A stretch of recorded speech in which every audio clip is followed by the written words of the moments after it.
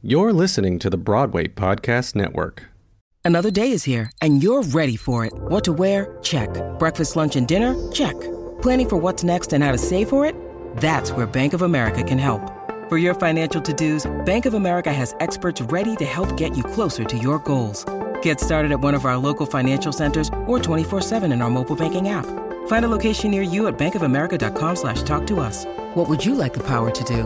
Mobile banking requires downloading the app and is only available for select devices. Message and data rates may apply. Bank of America N.A., member FDIC.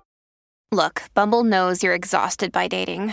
All the must not take yourself too seriously and 6'1" since that matters. And what do I even say other than hey? Well, that's why they're introducing an all-new Bumble with exciting features to make compatibility easier, starting the chat better, and dating safer. They've changed, so you don't have to. Download the new Bumble now.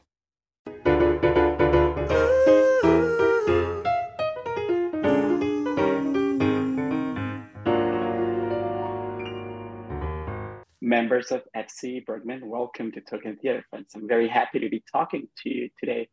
Thank you. Can you tell me a little bit about what 300L times 50L times 30L is all about? Well, it's about a little village that's very secluded somewhere in an unknown forest.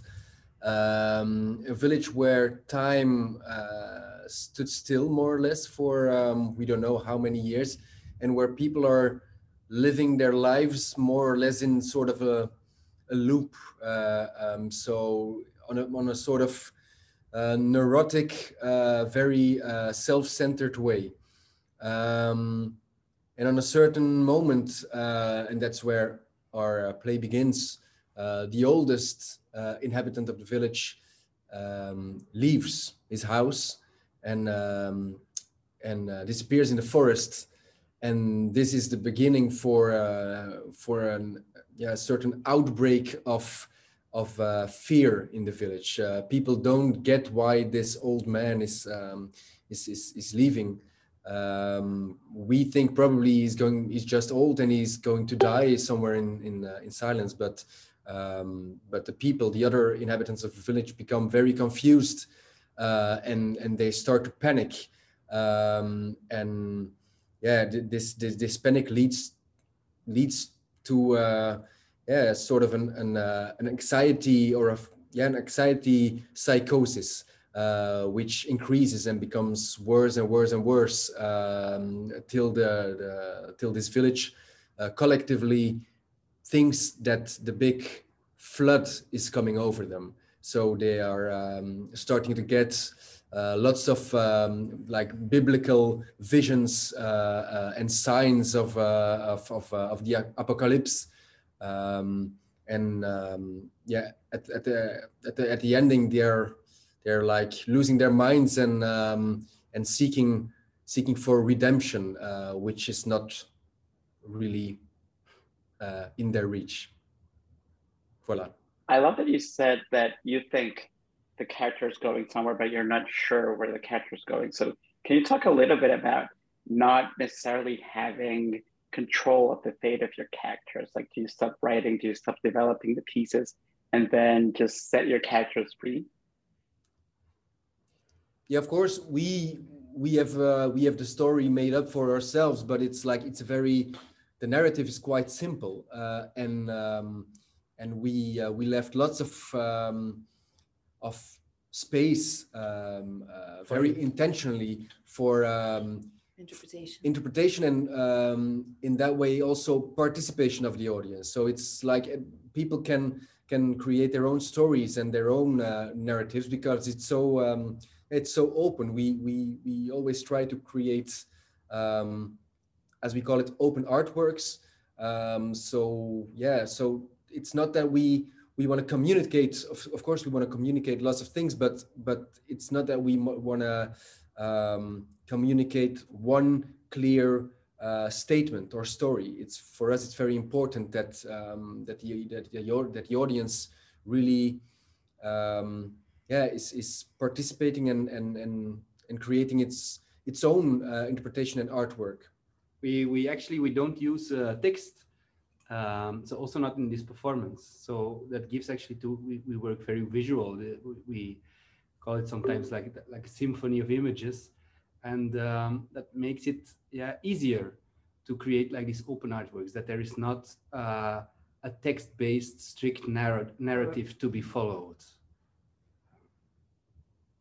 So you developed the piece 11 years ago, and I read that you developed it in a month.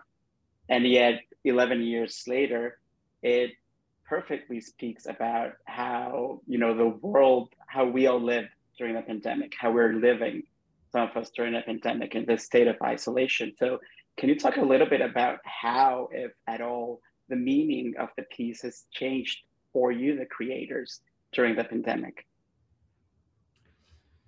It's actually, the first time since we played it since the pandemic. So for us, it's kind of new to see it in this context. In this context, of course. But I think, as we mentioned, this idea of this open artwork, and I think if you create pieces like that hopefully have like a very universal themes, that you can project it on every difficult political situation or so. So when we played, for instance, in Athens a few years ago, it's already, I don't know, 8 years ago, 7 years ago, something like that. It was in the middle of this Euro crisis, where the Greek people were really, they were almost pushed out of this Eurozone, and they had like big financial troubles, and they felt also isolated in this world, or in Europe or whatever, and they read it strictly in that sense. So it's always nice that if you perform a performance such a long time, that over the years different kind of meanings pop up. And so now when you talk about actually the Corona crisis and the pandemic and the isolation, and it's actually the first time that I thought about it, I have to say honestly. But I think it perfectly fits on our time of fear. I think it's a time of fear at this point, not only for this pandemic, but also for, let's say, war in Ukraine and these kind of things. So, and of course, this performance is also about fear and about instead of opening up, closing everything down in yourself or in your little community, and don't want to let people go out of it, because that's danger. And unfortunately, collective fear is something of all times, apparently. Yeah, and it's still for 11 years a very actual and very very on the edge of time, I think. So that's a little bit of a sad thought. There's also something really beautiful about this idea of containing a world, like an entire universe on stage. And I was hoping you could talk a little bit about how, the work that you do, how did it give you solace during the pandemic? Were you trying in your homes when we were in lockdown to create the worlds that you wanted to be in? Yeah, actually, we started quite soon working again together. So we were like in a lockdown for 6 weeks, really the tough one. But then we started working in a small room, and we only saw each other. And that was the Sheep song that we created, and you feel it in the performance that it's been made in a different kind of atmosphere or a different kind of life. So it's something that we took along and we used it, I think. It was crazy time, of course, for all the world, but it was the first time that we created something with an Avondklok. Curfew. With a curfew. At the end of the rehearsal day, we had a permission on a piece of paper that we could go to from the theater to our houses after 10 p.m. and it was feeling a little bit like prohibition time or something. It was very it was very strange. Very consoling to have each other. Yeah. Otherwise we had nothing. Yeah. And you've also spoken about how important having an audience is. So how exciting is it to have an audience again? It was so sad. We had our opening night with 6 people in the theater, and it was really depressing. And then again, you can because we really didn't it wasn't it wasn't clear at all if we had succeeded, if we were communicating something. And luckily we got we got this feeling when we first performed it for a real audience, but it was so bizarre and confusing and also it really shows how important that the contact and the meeting with an audience is for the existence of a piece of art. Yeah, we really rediscovered that art is about communication, and when there is no one on the other side, it doesn't make sense at all to create something or to show something or to do something at all. Yeah. So that was and particularly for our performances, I guess, because you need the audience to give meaning to a performance, because they're so open. Also, you need them. You need to have this dialogue between the stage and the venue, and the people. And also the scale of the performances we create is quite big most of the time. So it's also very weird to perform like this big scaled stuff for like we're always making big gestures, and it's strange to make such big gestures when there's like almost nobody in the venue. It feels very awkward. I don't want to sound too American, but how do you measure then how successful a work is? We don't.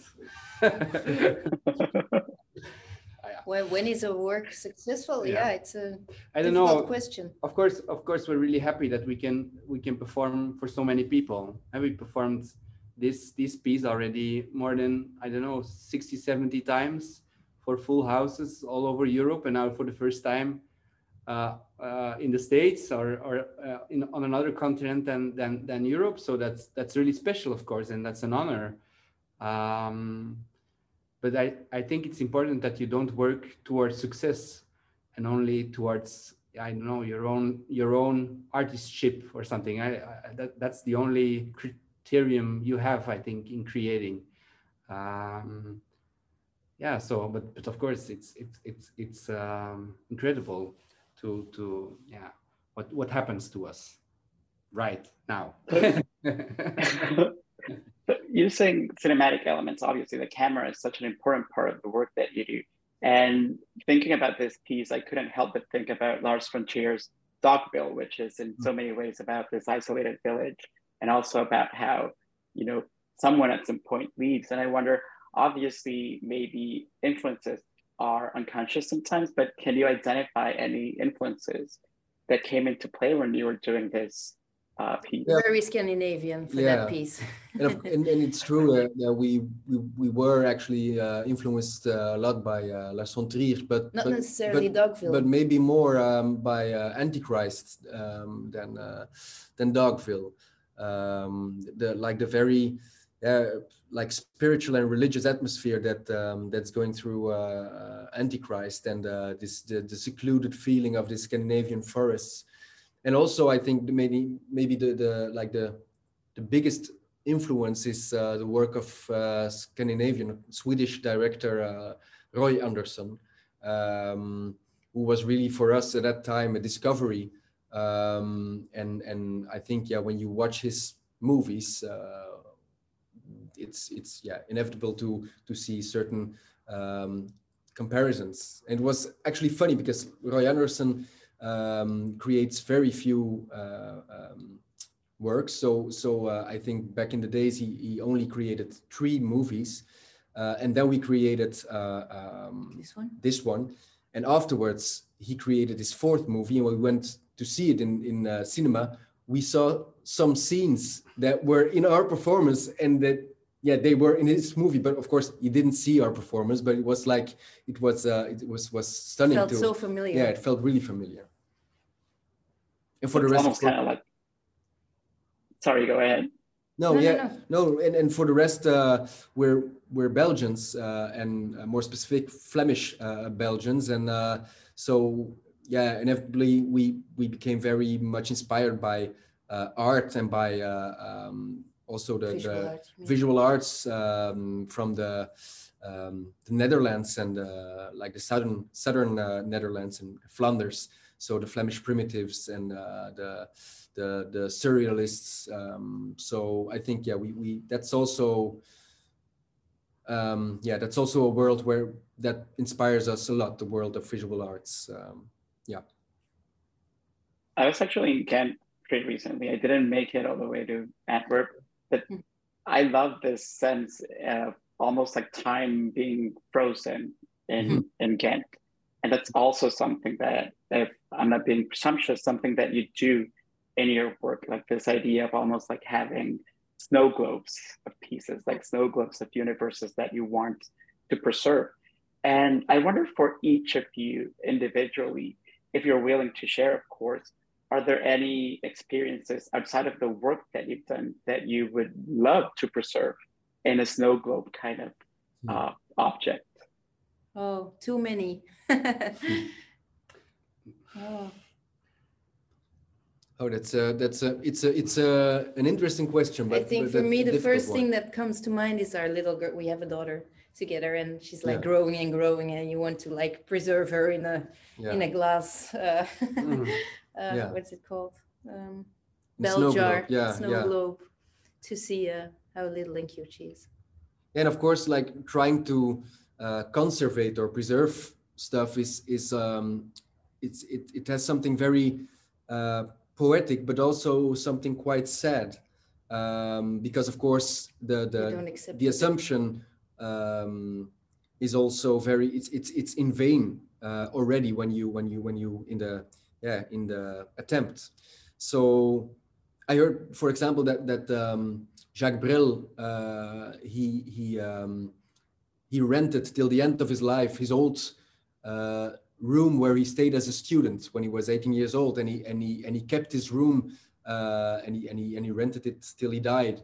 And I totally understand it, because it's really about trying to grasp something that's just not maybe a period in life or a feeling or a scent, or I don't know, but of course it's also it's not possible. It's just not possible, and maybe that's sort of a constant in the work we create. We also, for example, created a performance 7 years ago, The Land of Nod, where we recreated or rebuilt on realistic scale a museum room, museum hall of the Museum of Fine Arts in Antwerp, which is of course quite a megalomaniac attempt, but it's like building a big tree house or something, but it's the attempt is in the same time quite ridiculous, I think. And maybe it's this attempt that we find so touching and so so moving. So it's almost like you've always been trying to build Noah's Ark in a way, right? Indeed. Sort of, yeah. Sort of, yeah. I love that you mentioned Roy Andersson's work, because my favorite thing about his movies is that each vignette is almost like it starts off as watching a painting almost, or a sculpture, and then it comes to life. So are there any artworks that you would love to just like dive into and live in?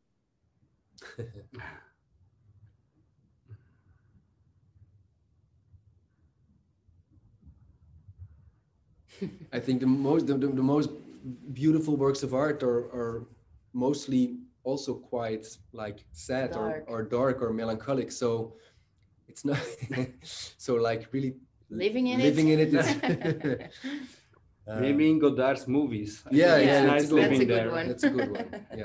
Yeah. I mean, since he recently passed away and he had such an incredible life, which are your favorite Godard movies? Yeah, of course, Bande à part, but also Pierrot le Fou and Le Mépris. Yeah, like the big ones, the classics. The classics. But like Pierrot le Fou is really it's totally, it's such a genuine piece of art. It's really incredible, I think. Like, I love Contempt So I kind of wish that I could live in that one with all these beautiful colors and everything. Maybe not live in it permanently because it's too dark. Yeah. Wow, yeah, it's beautiful. Or of course the talented Mr. Ripley. It's also a classic, like the world of. Is that Frank Godard? No, it's not Godard. Ah, okay, another example. Okay. Yeah. No, it's Frank Langella. I think the one original. We are talking about. Ah, you mean the American one? Yeah, the American one. So the talented Mr. Ripley, the atmosphere of like Capri and Italy in the 50s, it's really great. But then being Jude Law rather than Matt Damon. I mean, I don't think you want to be in the boat with Matt Damon when that happens. Like the first half of the movie, and then just get out. So the way in which you incorporate cameras and the way in which you incorporate cinematic techniques in your work is almost very Godardian, where you're like constantly playing with the form. Have you found ever something that you wanted to do that you couldn't pull off because you didn't know how to? Yeah, we must have. Like specifically with camera or with like with the cinema stuff, or poetically, or combining the different techniques and the different mediums. I think the struggle is more often in the context of the content more than the technical capacities. No. Yeah. We're always looking for some kind of noodzaak. What is that? Urge. No. And of course you have the boundaries of the money. Because there's always have that. Yeah, the inspiration or the ideas for like going totally insane with all kinds of technical gear and stuff is endless, but tempting. And tempting, but yeah, of course there's also. But for us, it's really important that in using a camera on stage, that of course it's also theater. So what's so interesting is that the movie is shot live and that it's here and now. But what makes it always difficult is that you don't want to create like images that you can also see on stage, but also on screen, and that you finding that balance. Finding that balance is always actually the most difficult part of working with a camera. Yeah. Because you want to create theater, but you also want to create a movie, and when you just do it on top of each other, then it doesn't make any sense. Yeah. And it's just, but if they fight each other too much, it's also not good. So it's really finding, and it's becoming empty technical use of technique of cameras, these kind of things. It should be meaningful at all times, but it's people often ask us, when do you guys make a movie? You should make a movie, but it's really what we do is totally something different. It's really what Thomas just mentioned. It's a different language, the combination of theater and cinema. So I totally don't have to pretend, or we don't have the pretension that we can make movies, because that's really, it's another form of art. What we do is like taking lots of elements out of cinema, but it's to be like a genuine movie artist. That's really something else, I think. So at a time when social media, like things like TikTok and Twitter, are so prevalent, and like everything basically is about text, how do you find working with almost no text in a world that constantly demands that everything's digested for the audience, that everything's explained, that everything has meaning? I think the opposite is also true. Yeah. That the world today is about image. You're really flooded by images all the time. Instagram, it's really about. So I think that's also. People are so spoiled by like, and they're totally like a goose, totally stuffed with images of all sorts and all kinds. So it's more the difficulty is to keep their attention in this slow form of art that theater is in the end. It's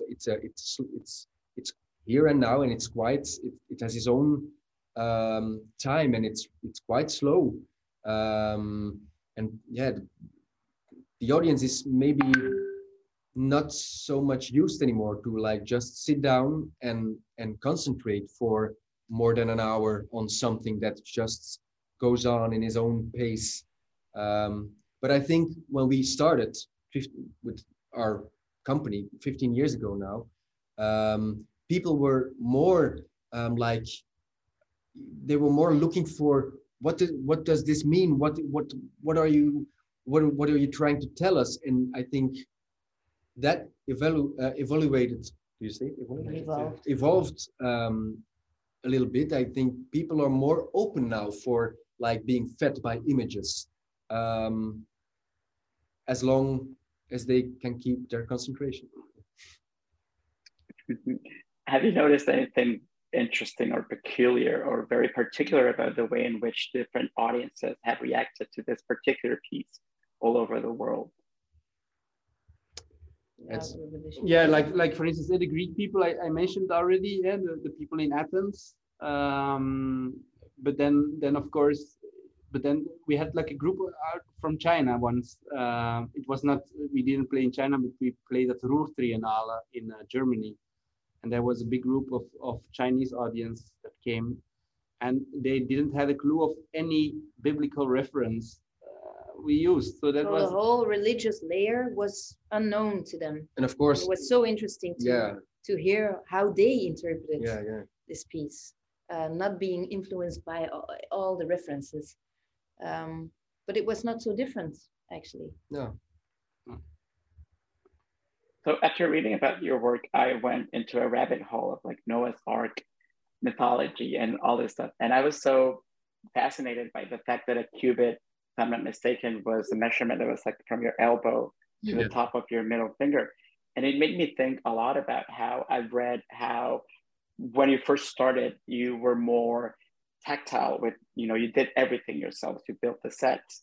And now you're at a point where other people do that. So how has that, not doing that anymore affected the work? Like, have you found that you now have more time to do other things? Have you found that you have developed skills that maybe when you were building the sets, you couldn't perform? Yeah, of course. When we started 15 years ago, we were much younger and we had lots of time. We had so much time. So creating something could last for sometimes we worked for a year on a project, and then we just, because we're not like very skilled technicians or builders, so we could easily try to build a wooden shack, for example, as in this performance, as in 300L. Like we had time too much. So now we're older and we have families and we have more work. So there's no time anymore to lose. So luckily we can just sit at a table together for like 8 hours a day for like 2 months and find everything. But it was a nice way of developing our stuff. Just being on the atelier and it really went similar. Simultaneously the conception of the material and the physical creation, which was really special. But now it's more, the creation happens more like at the table. I think the performances now are more thought through than 15 years ago, of course. There we could have like crazy ideas without any clue why, or that we just do it. But I think it's not true for this performance, because we really made the scenario. Yeah, that's true. That's true. For instance, for walking on the Champs-Elysees, etc. It was really intuitive. Very intuitive, but I think it also has to do with we were 20, so, and now we're 15 years older. You cannot hide it. It doesn't make sense to try to look for the energy of when you were 20. So the performances will change, of course, over the years, because we're getting older also, and maybe, I don't know, have harder for ourselves as well. Yeah, harder for ourselves. We don't want to repeat ourselves. So we're asking much more questions. We became much more professional also. So that's something that changed, of course, a lot. But I think every artist goes through these kind of different stages in his life over his career, and now we're somewhere, hopefully halfway, or even a little before halfway. But it feels quite special to be here in New York, in this marvelous Harvey Theater, and just look at the set we built it ourselves 11 years ago, and it's really I can say it's a very crappy set. It's falling apart if you touch it, because it's so old, and it's like, yeah, but we're here, and it's, for us, it's a big deal to be here in New York, with this stupid handmade set. It's really something. It's something. Yeah. Going back all the way to 15 years ago when you started working together, you were in school. So what drew all of you to each other? How did you know that you wanted to work together? We didn't. No. It came by coincidence. We just started, and it happened to work. We were invited. Yeah. We were invited by a little festival, by a squat house somewhere in the border of Antwerp. And we decided during summer break, we were all still studying. Some of them already left at theater school. I was studying visual arts. So it was really like, okay, let's do something again in summer. And then after that performances, we said, oh, maybe we can do a little performance. We were asked for another little performance, and then it started rolling, actually, without any plan. We didn't have any career plans at all. So it was a bit by coincidence, and that we're sitting here still 15 years later. And there came somebody to the school, to the conservatory where we studied, to ask, will you guys create something for a little festival? And it's just the people in our class who said, okay, I'll be part of it, and I'll be part of it. Those people became FC Bergman. And other people didn't, because they just hadn't the time that summer, or they weren't interested. So it's a very, the group, the formation of the group was created by coincidence. You think so? I don't know. That's maybe a more spiritual way of thinking about it. So I love that the name of your troupe is a wordplay, because it's football club and also something else. I forgot what it was. I think was it French? I don't remember what it was. But thinking about Bergman and think about football for a second, and thinking about like Ingmar Bergman, I don't know, being the captain of a football team, who else would be in your ideal football team? Of course, Godard, as we mentioned. Pina Bausch. Pina Bausch, probably. Anne-Therese Dakeersmaker.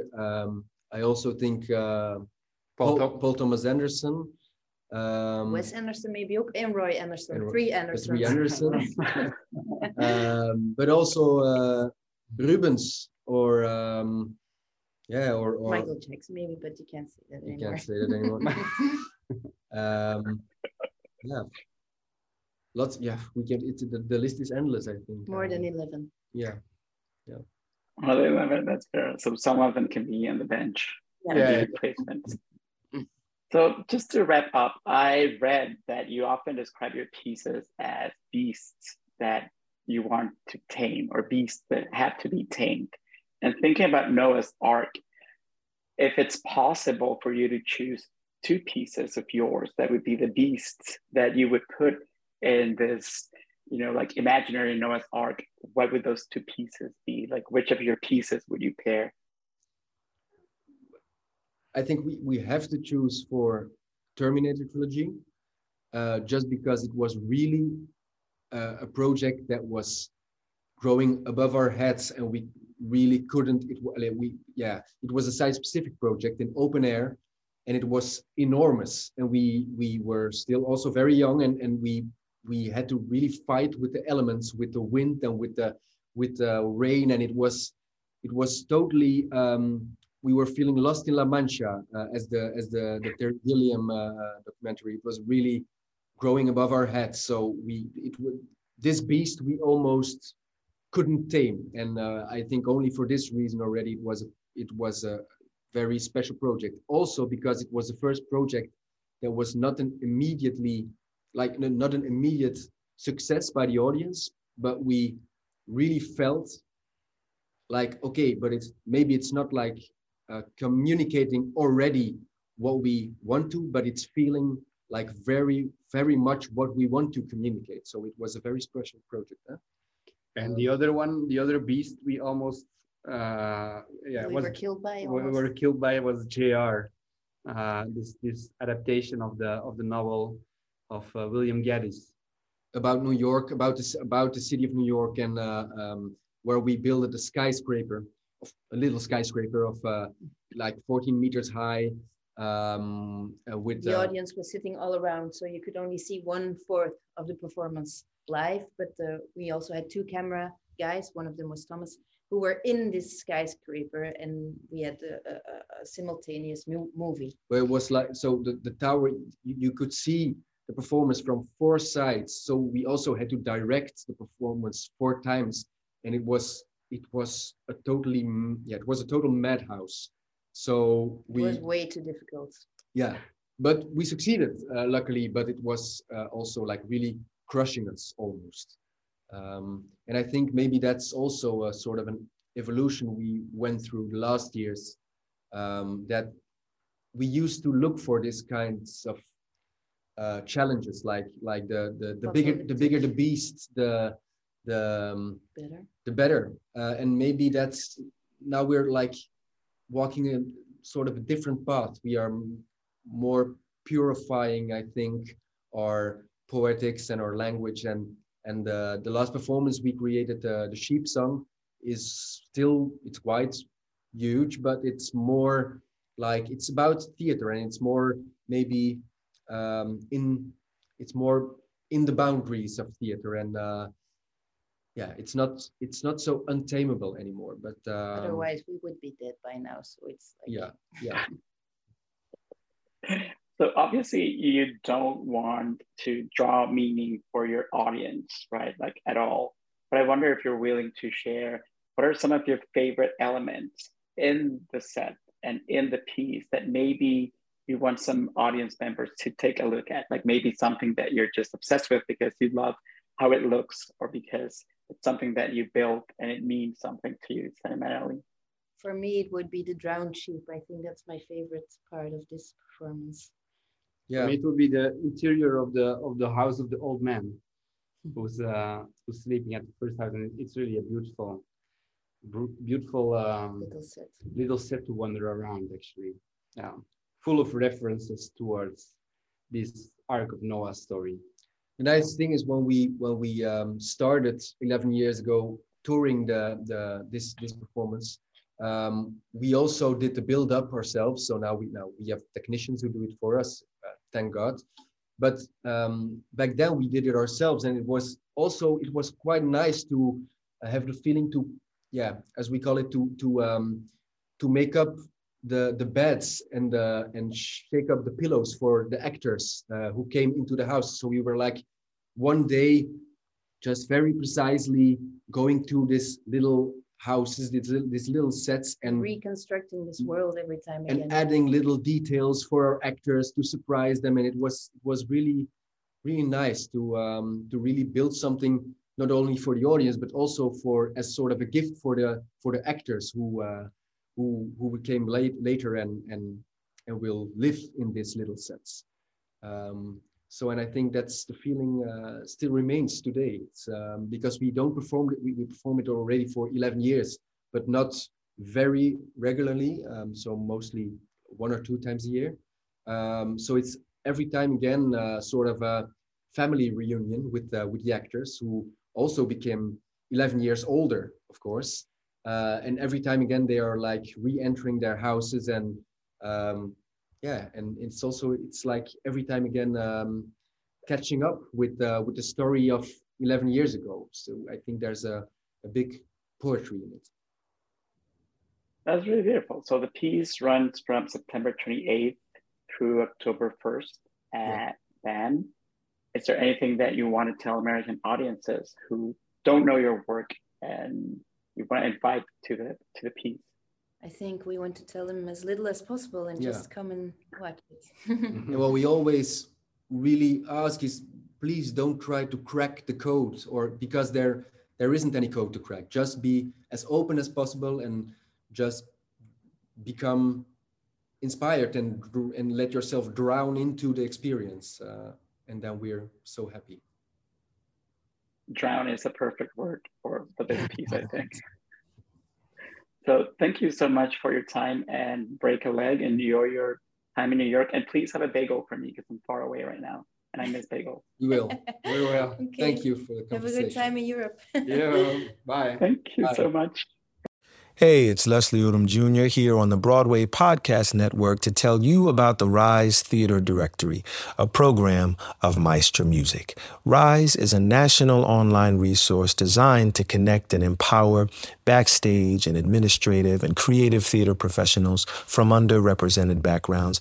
If you work or aspire to work in the theater community, this can help you find your next project. And if you hire theater professionals, search the Rise Theater Directory to find your next team. Create your profile now and get more information by visiting risetheater.org. That's theater with an RISETHEATRE.org, because only together we rise.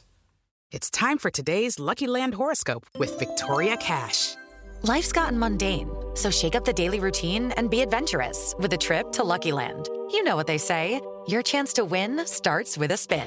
So go to LuckyLandSlots.com to play over 100 social casino-style games for free for your chance to redeem some serious prizes. Get lucky today at LuckyLandSlots.com. Available to players in the U.S., excluding Washington and Michigan. No purchase necessary. VGW Group. Void where prohibited by law. 18+. Terms and conditions apply.